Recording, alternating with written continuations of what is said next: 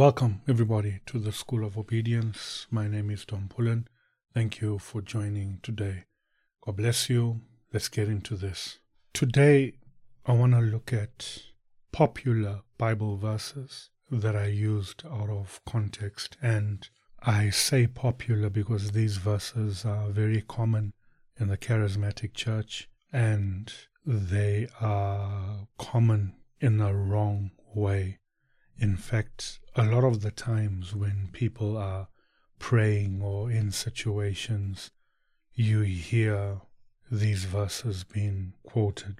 In the charismatic church, people are encouraged to memorize these verses and declare them.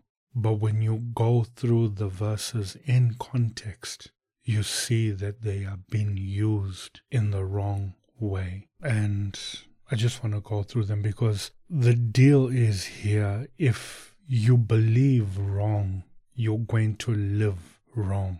You are going to expect wrong. And so many people struggle with their faith these days because they're like, I've been declaring this verse, I've been praying this verse, and God is not moving. And people are being manipulated, being deceived because we don't want to read our Bibles. We don't want to spend time in Scripture, or we just want to believe everything that comes from the pulpit. And we end up living a Scripture in the wrong way, doing something that is incorrect, but it's based on Scripture, and therefore expecting God to do something in return. But what we are doing is against the Bible because we've been taught something out of context and we've believed it and we've lived it. And a lot of people are just deceived. So before we get into this, I just want to encourage you.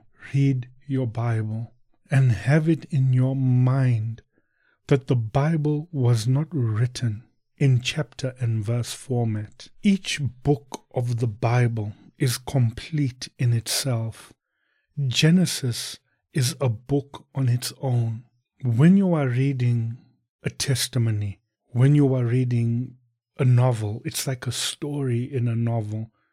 You don't break down the novel into chapters and verses. You read through the entire novel to get the full and complete story. And this is the same thing with the Bible. When you read Genesis, you read through the entire book to get the complete story of God. Don't look for yourself in the Bible and you start picking out verses and you start declaring Scripture in the wrong way. For example, it says in Genesis, in the beginning, God created the heaven and the earth. And then it goes down in creation and says, and God said, let there be, and there was. And God said, let there be, and there was. And then later on it says, and God said, let us make man in our image and after our likeness. And what people get from that is, now they say, God spoke things into existence. We are made in His image and His likeness, so we can speak things into existence. We are like God, and we start declaring in our life, let there be, but nothing ever happens. We say we have to constantly declare, let there be, until it happens. The story of Genesis, the story of the Bible is God, who He is, His interaction, His relationship with us, His love for us, His grace toward man. It's not about us being Him. It's not about us doing what He did. We are not God. We cannot create things with our mouth. What you are supposed to do, it starts in Genesis chapter 1 verse 1. In the beginning, God. This tells us that He's the main character of the book of Genesis. He's the main character of the Bible. The story is about Him. So when you're reading through the Bible, You see how God created everything, God's interaction with the world he created, with the people he created. You see what God did. Don't focus on Adam in the Garden of Eden. Focus on God. How Adam, when he sinned, God's reaction to Adam's sin. God making a promise that the seed of the woman will come, prophesying about the coming Messiah. How God reacted, how God covered man in his nakedness. And thereafter we look at man's relationship with God. When Cain and Abel came to God, that's not about, Abel brought a tithe, so God respected him. It's about God's relationship with Cain and Abel. That God's justice in this world of injustice, we see from the beginning God's justice and mercy. And we see God's interaction with man throughout the Bible. And we start in Genesis, reading the whole book of Genesis. And in that, we see where man went wrong and how God in his mercy protected and covered man. That's what you look for in the Bible. You look for God. You search for God in the scriptures. In every verse and every page of the Bible, you find Christ. Christ says, Moses wrote about me. He didn't say he wrote about you. He says he wrote about me. The scriptures are full of Christ. You don't pick out verses and make them about yourself. When you're reading the Bible, every page of the Bible, see God. See his love, his mercy, his wrath sometimes, his justice. See the authority of God. See God's love for man. That if we trust him and obey him, he will keep us. He will watch over us. Do not pick out verses and start swinging your hands in the air with an imaginary sling and stone, saying, I am David, killing the Goliaths in my life. You have no Goliaths in your life. You may be having a difficult time in your life, but you have no Goliath in your life. David killed Goliath. There are no spiritual Goliaths. There are no financial Goliaths, health Goliaths. We all go through the journey of life and experience the human experience, the ups and downs of life. But when we find that God is always a constant in our life, it gives us a greater hope for the next day. When we believe wrong, we live wrong. And instead of coming to a place where God is this awesome, mighty, glorious King, worthy of reverence, worthy of majesty, glory, to be worshipped, to be obeyed, God is now a means to an end. We're holding his word against him instead of obeying it. Instead of coming to God with our heads bowed in worship and reverence, we're shouting at God because things are not working out the way they're supposed to. But yet Scripture says, God says of himself in Scripture, I heal who I want to heal.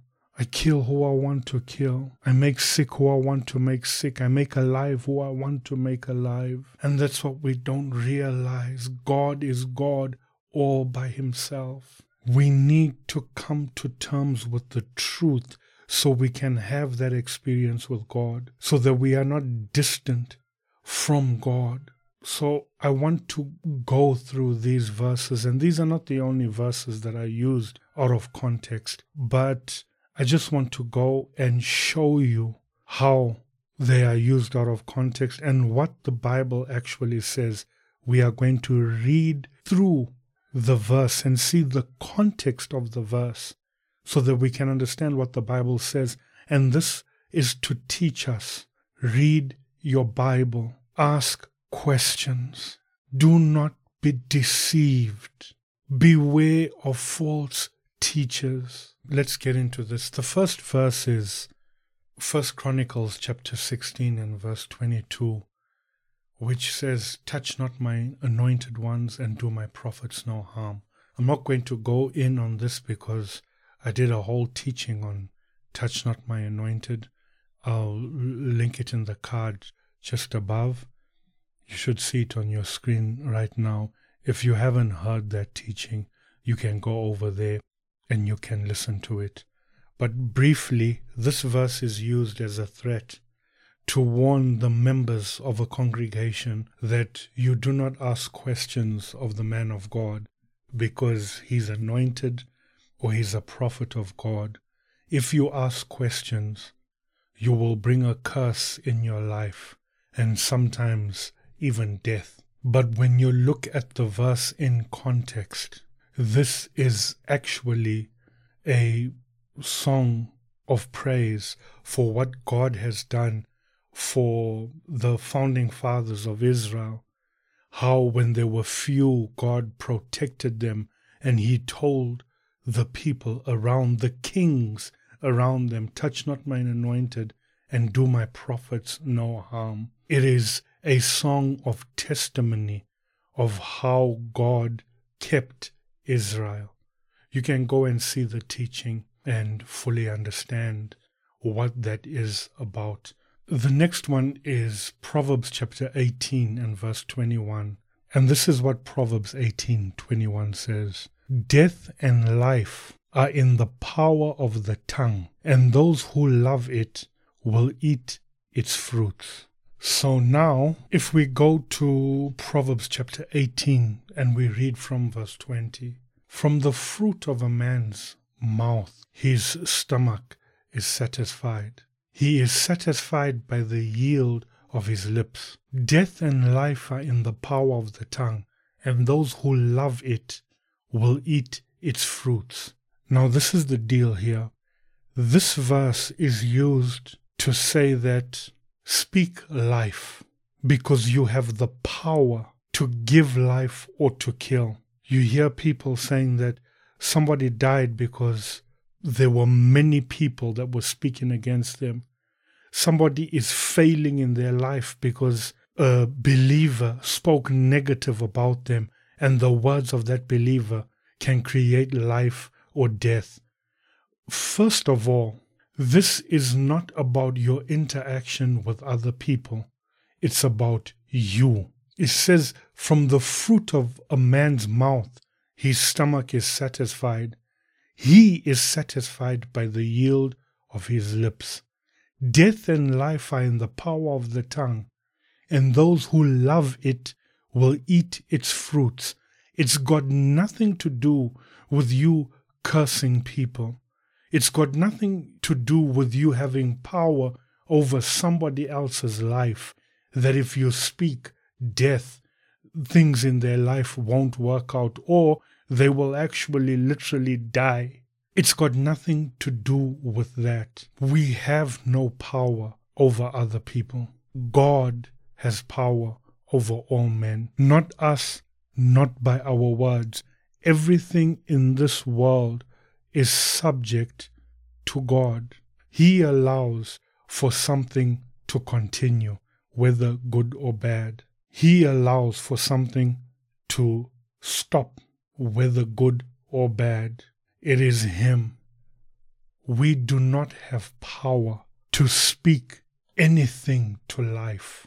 We do not have power to destroy somebody's life. How you look at this verse is that what you say has consequences on your life.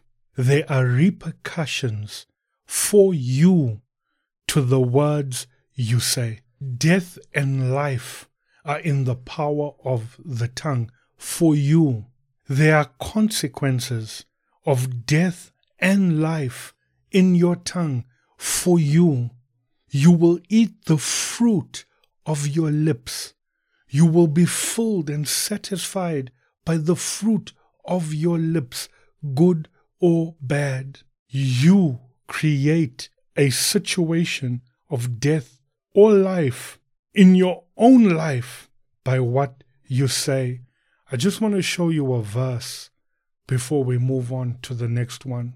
I want to go to the book of James, chapter 3. It says, "Look at the ships also, though they are so large and driven by strong winds, yet they are guided by a very small rudder, wherever the will of the pilot directs. So also the tongue is a small member, yet it boasts of great things.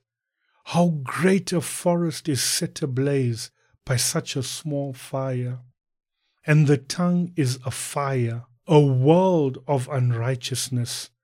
The tongue is set among our members, staining the whole body, setting on fire the entire course of life, and set on fire by hell.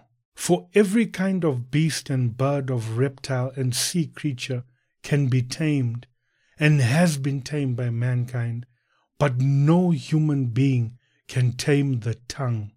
It is a restless evil, full of deadly poison. With it we bless our Lord and Father, and with it we curse people who are made in the likeness of God. From the same mouth come blessing and cursing. My brother, these things ought not to be so. Does a spring put forth from the same opening both fresh and salt water? Can a fig tree, my brothers, bear olives, or a grapevine produce figs? Neither can a salty pond yield fresh water." You understand here, this is what he's saying. He's saying with the tongue, we can set our own lives on fire, our whole life set on fire by hellfire because of the tongue. So that's what I'm saying. Proverbs is saying death and life are in the power of the tongue for you. Not that you can destroy somebody's life, destroy somebody's business, because your tongue is so powerful. There, he's saying the tongue is so evil, it can set your whole world on fire. You've got to be careful. Use your tongue for righteousness. Death and life, what you say with your mouth, can lead you to destruction or to eternal life. You will eat the fruit of your tongue. And just a side note, it's better and wise to be quiet. I often marvel at people who say, "That's how I am. I speak my mind. And I don't care who it hurts. I don't care what people think of me or what they say. That's me. That's my nature." But there's the Bible. You've got to watch your tongue. Speak righteousness. If you have nothing righteous to say, if what you want to say is against Scripture, keep your mouth closed. Let's move on. 1 Peter chapter 2 and verse 24. "He himself bore our sins in his body on the tree, that we might die to sin and live to righteousness. By his wounds you have been healed." This is a big deal. This verse, let's read from 1 Peter 2:22. "He committed no sin, neither was deceit found in his mouth. When he was reviled, he did not revile in return. When he suffered, he did not threaten, but continued entrusting himself to him who judges justly. He himself bore our sins in his body on the tree, that we might die to sin and live to righteousness. By his wounds you have been healed. For you were straying like sheep, but now have returned to the shepherd and overseer of your souls." This has nothing to do with physical healing, because now what happens is you get people saying, "By his stripes I am healed. By his stripes I am healed." Yes, you are, but not physical healing. It's talking about the healing of your soul, the healing of your soul from the consequence of sin.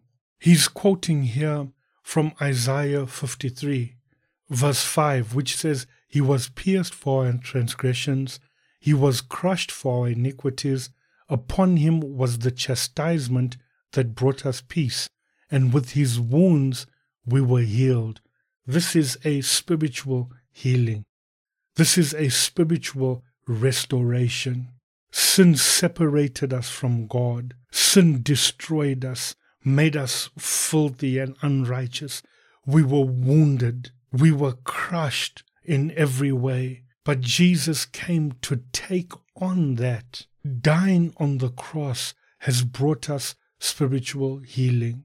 We cannot say it's physical healing. That does not make sense. So does this mean that the believer that served God faithfully his whole life and lived in absolute obedience to the word of God, but died of cancer at the end of his life, does that mean that Christ was not a part of his life? Does this mean that a believer who in his past life or her past life was promiscuous and were infected with the AIDS virus and have since repented and are now faithfully serving and honoring God, but they have that virus in their body and it's not been healed, does this mean that they are not saved? If this verse is about physical healing, does it mean the believer who is living with blindness because of their old age, they're coming to the end of their life, their eyes have gone dim, they can no longer see, that they are not believers because they're not walking in healing? A common disease in our modern world now is diabetes. There are people on medication, some people taking insulin for diabetes, a lot of people. Does this mean that these individuals are not believers and they're not saved because they're not living out this verse? Because it says by his wounds we were healed. So if we apply it to the natural body, that means we were healed. We're not supposed to have sickness in our body at all. It does not mean that. Brothers and sisters, whether you want to believe it or not, the human body is a decaying vessel. It will not live forever. It gets sick. It ages. It will be destroyed one day. This verse is talking about spiritual healing. When you read it in its full context, he himself bore our sins in his body on the tree, that we might die to sin and live to righteousness. By his wounds you have been healed. Can you see that declaration there? It's not you're going to be healed. You are healed already. Sin no longer has power over you. If you want to be healed, pray for healing. Jesus is a healer. It's not his stripes that heal you. It is Christ who heals you. The Bible says if you are sick, go to the elders of the church, the true church, because the elders in a false church will pray for you and you'll never be healed. Go to the elders of a church, let them lay hands on you and pray for you and you will be healed. I believe in healing, but I believe that healing comes from Jesus Christ himself. So if you pray and you pray constantly and you pray with a genuine heart, Christ is the healer. Everybody that came to Jesus and believed in him, he healed them. Healing is not in the hands of a man. Healing is not in the hands of somebody who's calling himself a prophet and says, I have the anointing. Healing is not in the wounds of Jesus. Physical healing, spiritual healing is. But physical healing is in Christ. If you have faith that he can heal you and you call on him and you pray like they did in the Bible, this is what you've got to learn. Practice what they did in the Bible. When people were sick with diseases, they came to Jesus. Now you want to confess verses, you want to go to a prophet, you want to give money, sow seed and you'll be healed. What did they do in the Bible? That's what I always tell people. Obey the Bible. What happened in Scripture is example for us to follow. What did sick people do in Scripture? They came to Jesus. So you come to Jesus.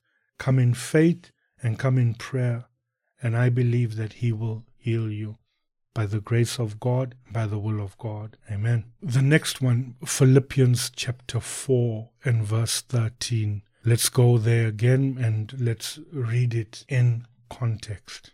Let me start reading from verse 10. I rejoice in the Lord greatly that now at length you have revived your concern for me. You were indeed concerned for me, but you had no opportunity. Not that I am speaking of being in need, for I have learned in whatever situation I am to be content.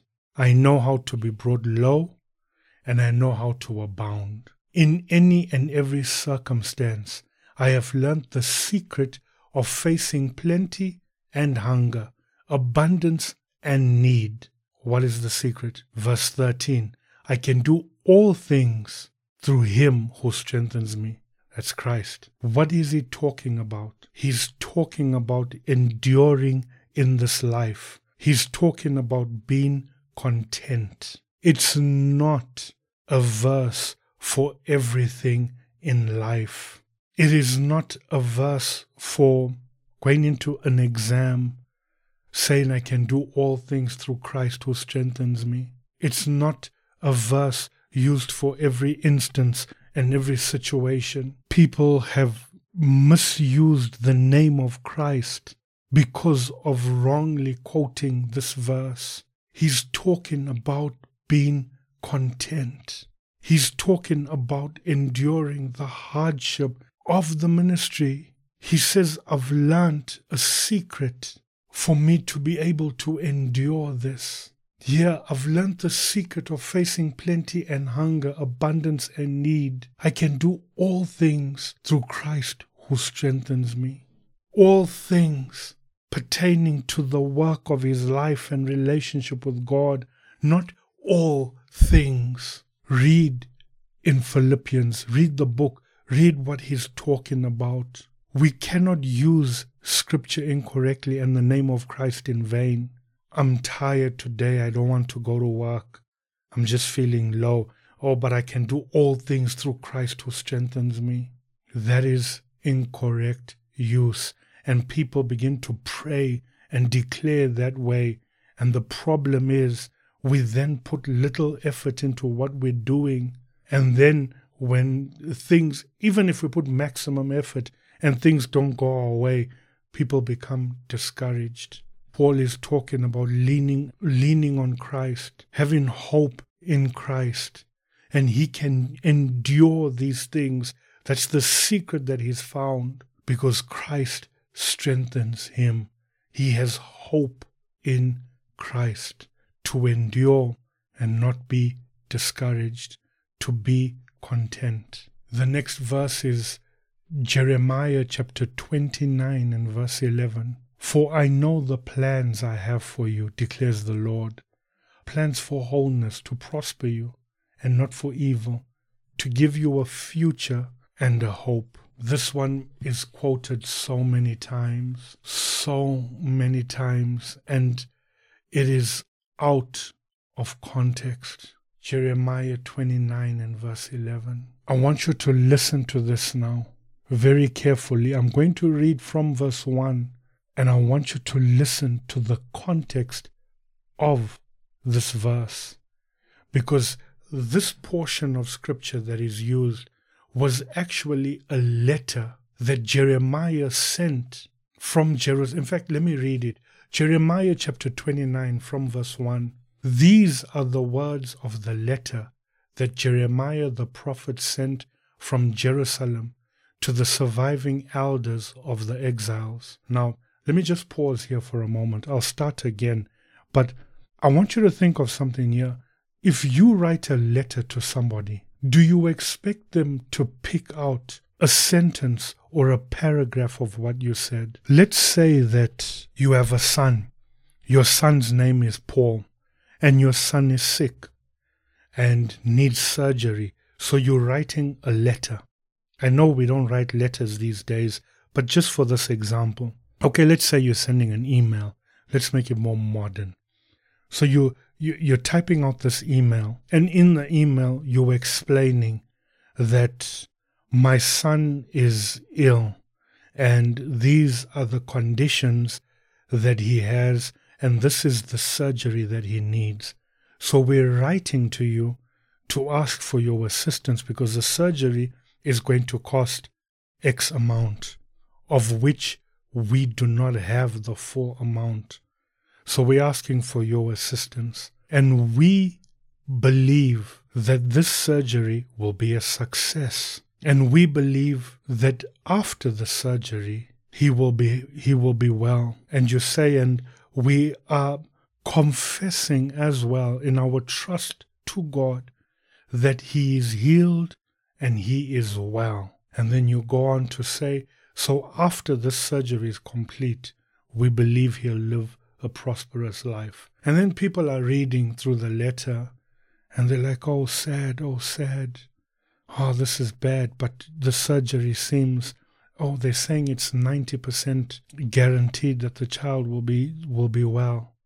Then they come to that sentence.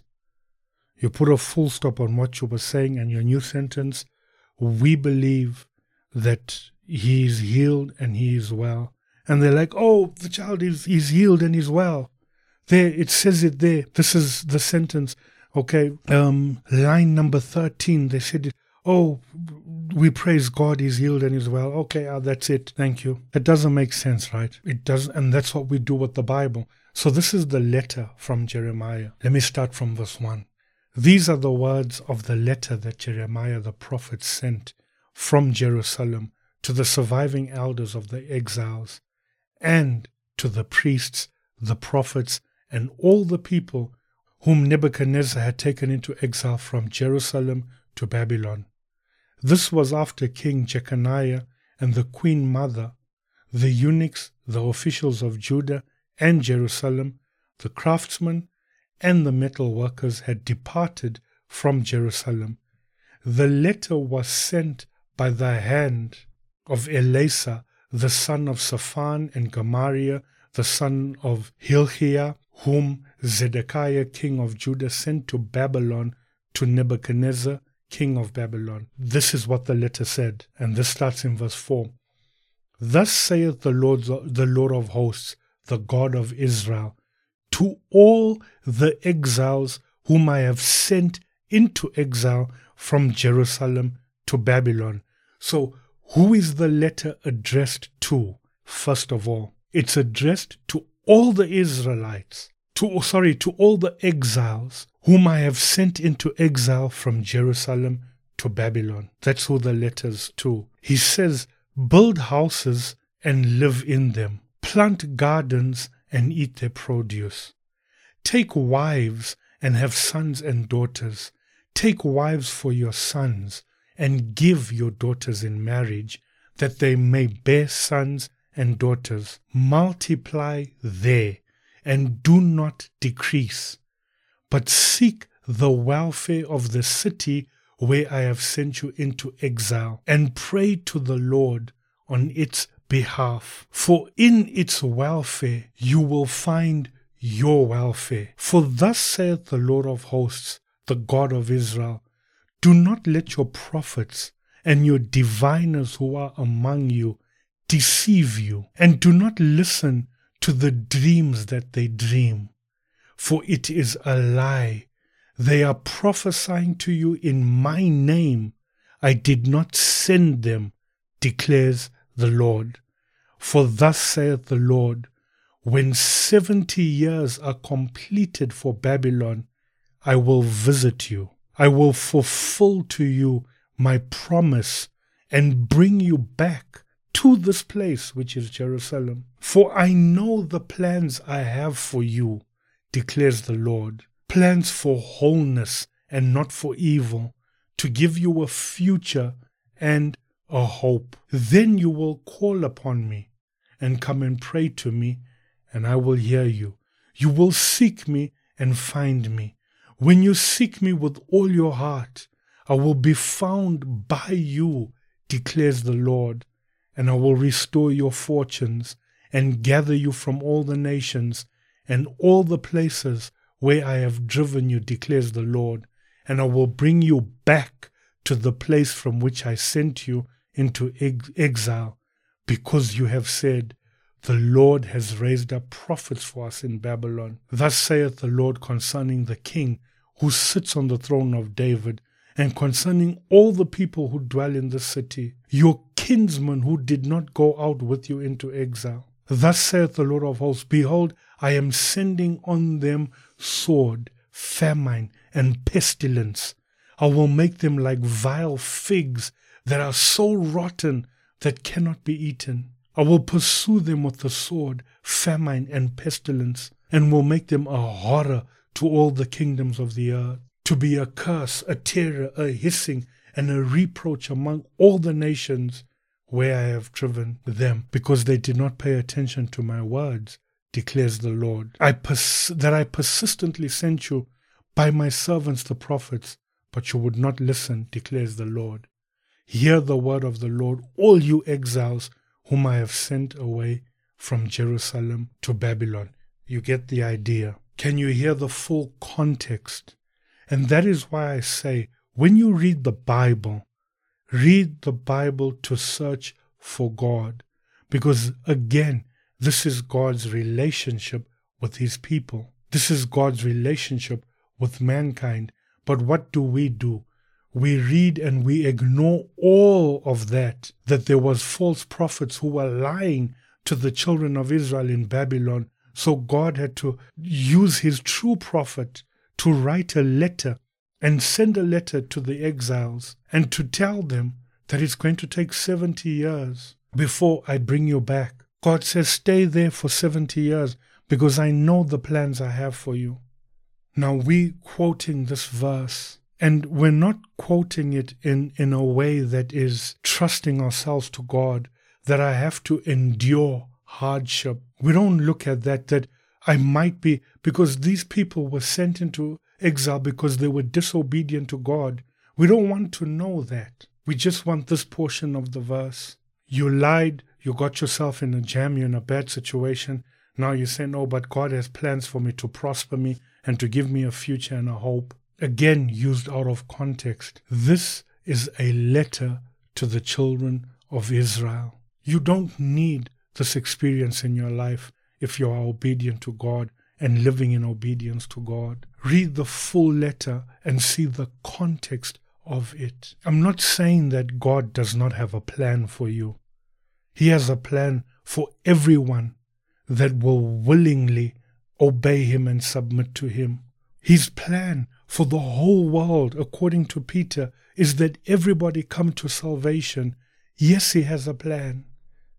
But we cannot quote this verse in every circumstance and in every situation, because this verse is actually talking to a people that were disobedient to God, and it's talking to the children of Israel. He's encouraging the children of Israel because he sent them into exile. Do you understand what I'm saying? They did put themselves in that situation because of disobedience, but he says, I sent you into exile. It was God who sent them there. But he's saying, I've not turned away from you. It's a part of my plan for you. I have a plan to bring you back, to give you a future, to give you hope. I've sent you to Israel, into exile, to Babylon under Nebuchadnezzar, but I've not forsaken you. It's not about prosperity. It's not about individuals getting rich. 3 John chapter 1 and verse 2.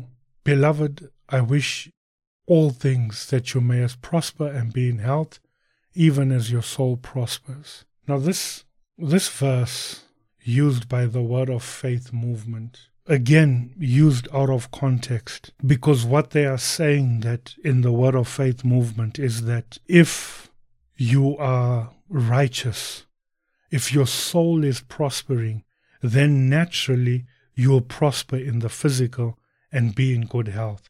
My problem with that is, before I read the verse, like I said earlier, there are people who are experiencing deterioration in their physical body because of age. There are people who are faithful believers in God, but are living their lives in wheelchairs. They are living lives with disabilities. There are people who are faithful believers who are blind. There are people who are faithful believers who are sitting in prison right now because of being persecuted for the gospel. There are people who are faithful believers who are living in slavery right now because they chose to be faithful to the gospel. There are people who live in the worst countries in the world with high rates of poverty, and they are living in extreme poverty but are faithful to God. Can we say that all these individuals, even those who are imprisoned or in slavery because of the gospel, can we say that all these individuals are not true believers? Can we say Paul was not a true believer? Because we've seen by his own testimony that he has had abundance and he has had lack. He's eaten plenty of food, but he's also gone hungry. And we actually know that Paul spent most of his time in prison as a believer. So can we say he was not a true believer? I want you to listen to the full context of this verse. I'll read from verse 1. 3 John chapter 1, verse 1. The elder to the beloved Gaius, whom I love in truth. Beloved, I pray that all may go well with you, and that you may be in good health, as it goes well with your soul. For I rejoice greatly when the brothers came and testified to your truth, and indeed you are walking in truth. I have no greater joy than to hear that my children are walking in truth. So what do you notice about this? It's a greeting. He's starting his letter with a greeting. Beloved, I pray that all may go well with you, and that you may be in good health, as it goes well with your soul. He's starting the letter with a greeting. When you write a letter, and he says, I hope this letter, like if we were writing a modern letter now, I hope this letter finds you well and in good health, even as your soul is well and in good health. I'm not saying that you're going to prosper because your soul is prospering. I'm not saying things are going to go well for you because things are going well for your soul. That's not what he's saying. He's just writing a greeting. It's a nice thing to say, but it is a greeting. Let everything prosper for you, and may you be in good health. There obviously were some that were not in good health. He's not declaring that if you're righteous and if you're living for God, that everything in your life is going to go well. He's not saying that. The problem with using these verses out of context is that it destroys the faith of so many people. Yet, when you look at the life or the lives of the apostles who wrote these things, they weren't physically prosperous. They were going through hardship, persecution. Most of them were even martyred. But using a verse out of context, and people believe this. We need to start reading the full letters, the full chapters, so that we don't start quoting things incorrectly. Let's go to 2 Chronicles chapter 7 and verse 14. If my people which are called by my name shall humble themselves and pray, and seek my face, and turn from their wicked ways, then will I hear from heaven, and will forgive their sins, and heal their land. How we heard this verse over and over again. I remember I even used to quote this verse, and we were taught in church, turn from your wicked ways, pray, and God will heal the land. Until today, the charismatic churches are still quoting this verse in their prayer meetings. And this is the deal. People will be repenting and praying, and we've been doing this. I know that, in a lot of nations, and especially where we live, things started getting difficult. You're talking about droughts and famine and financial difficulty in our nation. It started happening in the late 90s, and the economy started struggling and all in the late 90s. And we would quote this verse, and we'd be taught this verse. And I was a young boy back then, and we were taught this verse, and we'd say that repent and pray, and God will heal the land. But my question is, we did that. Why was the land never healed? We did it. We did it for 20 years. We did it at every prayer meeting. We repented. We turned from our wicked ways. And they say if God's people, it's not up to anyone out there. It's up to us, God's people. So let's repent. We did. God forgave us. I know He forgave us because of Christ. We obtained forgiveness through Christ. Why did He not heal the land? Why did things progressively get worse? In fact, globally right now, why did things progressively get worse globally? Why? Because it's used out of context. And they say that, oh, it's the power of humility in prayer, surrender to God, and then God will do things for you. It's not about doing things for me. It's about healing the land. Every time we came to pray for our nation, we were told, pray, humble yourself, turn to God, and He'll heal your land. And the land got worse. Again, I need to just emphasize this. The Bible is a testimony about God, His dealings with His people.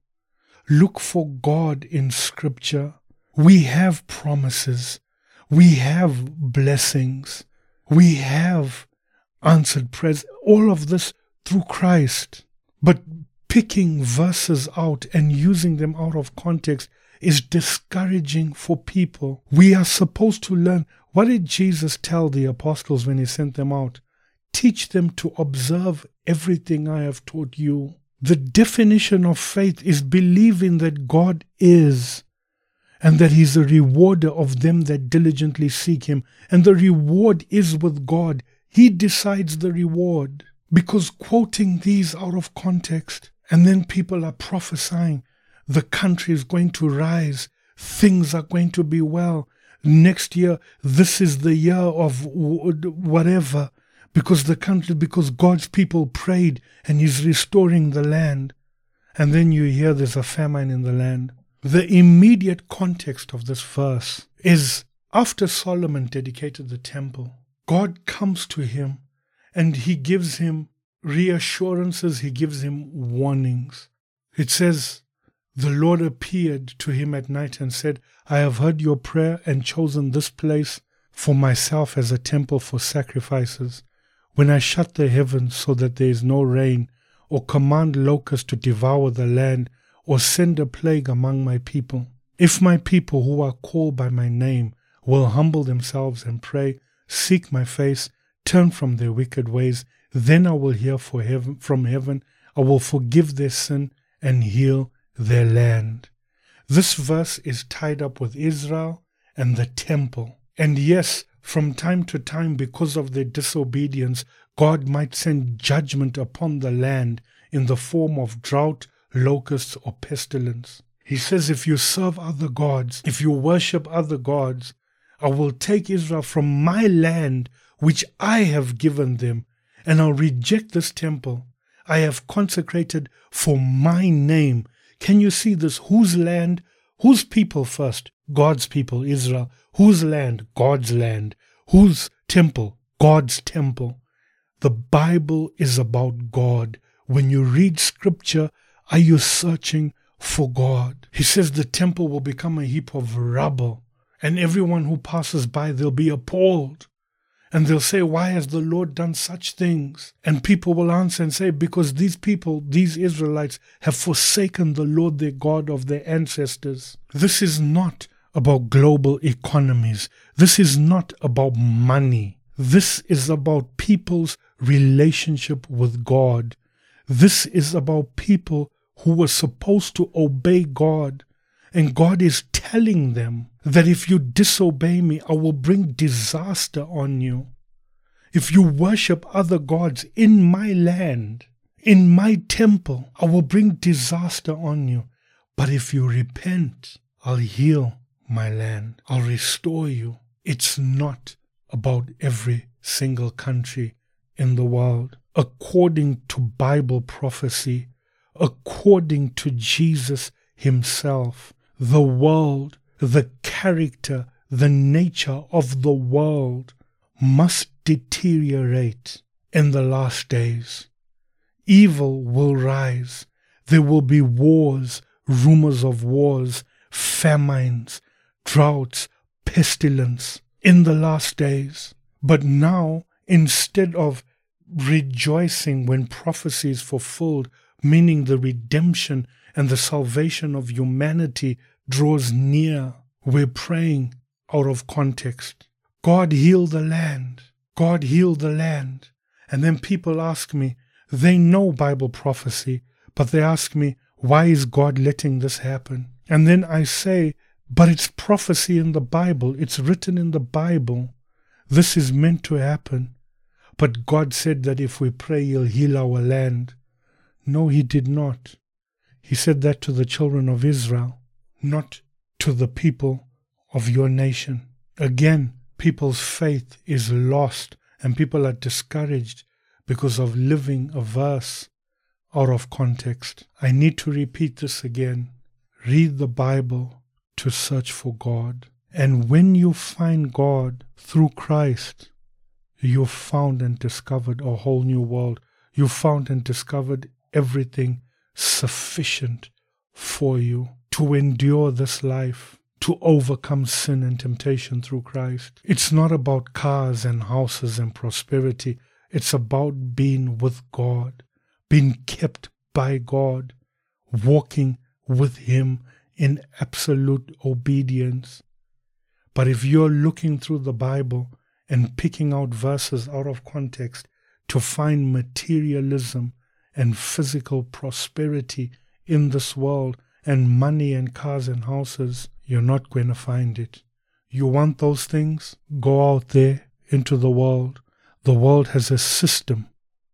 If you work hard, if you have great ideas, they'll give you prosperity. But for a believer, put your head down, work hard, trust God, keep yourself pure, get papers that can get you higher up positions in the marketplace out there, and you will prosper. That's what it takes. You can prosper. Hard work out there, not quoting verses out of context. The next verse used out of context is Proverbs 23. Let's go there. Okay, Proverbs 23 and verse 7 says, "For as he thinketh in his heart, so is he. Eat and drink, saith he to thee, but his heart is not with thee." Can you see that? This verse is used as a man thinketh in his heart, so is he. And you're taught, think positively about yourself, which is not a bad thing. But what they tell you is that you can create a world for yourself by thinking positively, by speaking positively, by telling lies. You know, for example, if I'm down with a bad flu and somebody asks, "How are you?" I'm not supposed to say, "Hey, I got a bad flu." No, I'm supposed to say, "I'm well, I'm blessed, I'm healthy," because if I believe it, it's going to come to pass. Now that's a bit of a Freemason kind of thinking. You know, there's this book that went around back in the day called The Secret. Terrible book for believers because it's not godly. It makes you idolize things. Terrible book. But basically the concept of that book is then taken into the church. Think positive, and when you think positive about yourself, speak positive. Believe in your heart that you're a millionaire, and then you'll say it and you'll be a millionaire. And people have been doing this for years and years, but it's out of context. Some people have even been praying, "Lord, in my heart, you put this in my heart for me to think of myself prospering."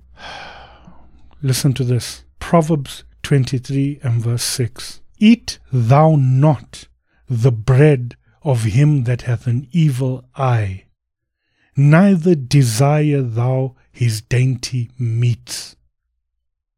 For as he thinketh in his heart, so is he. Eat and drink, saith he to thee, but his heart is not with you." It's saying don't eat food from an evil man. Don't desire the nice food that he's got, because the man's heart is evil. He's appearing to be hospitable, to be nice. He's appearing to want you to enjoy the food. So he says to you, eat, drink, enjoy, but his heart is evil. As he thinketh in his heart, that's who he truly is. Don't eat his food, because his heart is not with you. He says, the morsel which you have eaten, you vomit and lose your sweet words. Because they say, oh, yeah, we lay out a spread, eat. But the heart is evil, so when you eat, and it's like, eat freely. Then when you eat, did you see how much they ate? No, that's not godly, that's not right. His heart is cursing you, but he's putting out a spread for you. He's saying, eat, enjoy. But as he thinketh in his heart, his genuine nature is in his heart. That's who he is. What he's presenting to you is not what is in his heart. Again, we've been saying for years, as a man thinketh, as a man thinketh. But that's not it. Then let's go to the last one. A lot of people love this one, Romans 8:28. Let's go to the book of Romans. Okay, this is Romans 8:28. And we know that all things work together for good to them that love God, to them who are the called according to his purpose. All right. And then it goes on to 29. For whom he did foreknow, he also did predestinate to be conformed to the image of his Son, that he might be the firstborn among many brethren. Okay, now this verse, the idea here is that, you hear people going through a bad time and they say, I know all things work together for good. Then you get people who make poor decisions. So, for example, somebody wants to invest some money in something and then they are told, don't invest money in that thing. And they go ahead and do it and lose all their money. They say that, no, God has a better plan for me. I know all things work together for good to those who love God. Somebody is not looking after themselves. Somebody is reckless, driving, speeding on the highway. They have an accident and they have to have their foot amputated or something. And it's like, no, God has a reason for this. I know all things work together for good. I remember a preacher that was arrested in the United States for tax fraud. And what he had said is that God told him, no, all things work together for good. You've been arrested for tax fraud, but I don't have a ministry in prison, so I'm sending you into prison because all things work together for good. Come on, people. Listen to the verse. Okay, let me read this to you. And we know, so that means we are certain, that all things work together for good to them that love God. Jesus defines to us what it is to love him. If you love me, keep my words. So if you are walking in obedience, you love God, and all things work together for good for you. But let's keep reading. To them who are the called according to his purpose. All right. So all things work together for good to those that love God, number one. And number two, who are called according to his purpose. For whom he did foreknow, he did predestinate to be conformed to the image of his Son. So this is the good that is happening in your life. That he might be the firstborn among many brethren. So what is the purpose of God? Because again, this is used to say, oh, I'm called by God. I'm anointed. I'm called by God. What is God's purpose? That all men come to salvation. And that's why he says so that Christ will be the firstborn among many brethren. So the working of the good, you're going through a tough time, but you're learning patience. In that difficulty, you're learning to pray. You're learning to give your heart to God, and all things will work out for good so that you are conformed to the image of his Son. It's not about materialism. It's not about carnality. You cannot use that every time you make a mistake or every time you desire something that you cannot afford. It is about being conformed in the image of Christ so that he can be the firstborn among many brethren. You understand? This is important. I've repeated this over and over again. The Bible is about God. Read the Bible for it to pierce your heart, for it to speak to you, for it to make you an obedient believer or disciple of Christ. Don't read the Bible searching to pick out verses that are not relevant to you, for one, and two, that will then be used out of context in the wrong way. A truth used out of context is a lie. That's it. I hope you heard. My point for doing this is to bring you to a place of truth, because Scripture is truth. And when you manipulate truth, that truth becomes a lie. When you take a part of a truth, that truth, the part that you've taken, becomes a lie. The example I gave of an email you sent to family members trying to raise funds for your sick child, and they pick out one sentence, and you're telling them that the child is sick and you need funding, but you're speaking in faith, saying that we believe that he is well and he'll be okay and has a future, and they take that sentence out and they apply that sentence as a truth.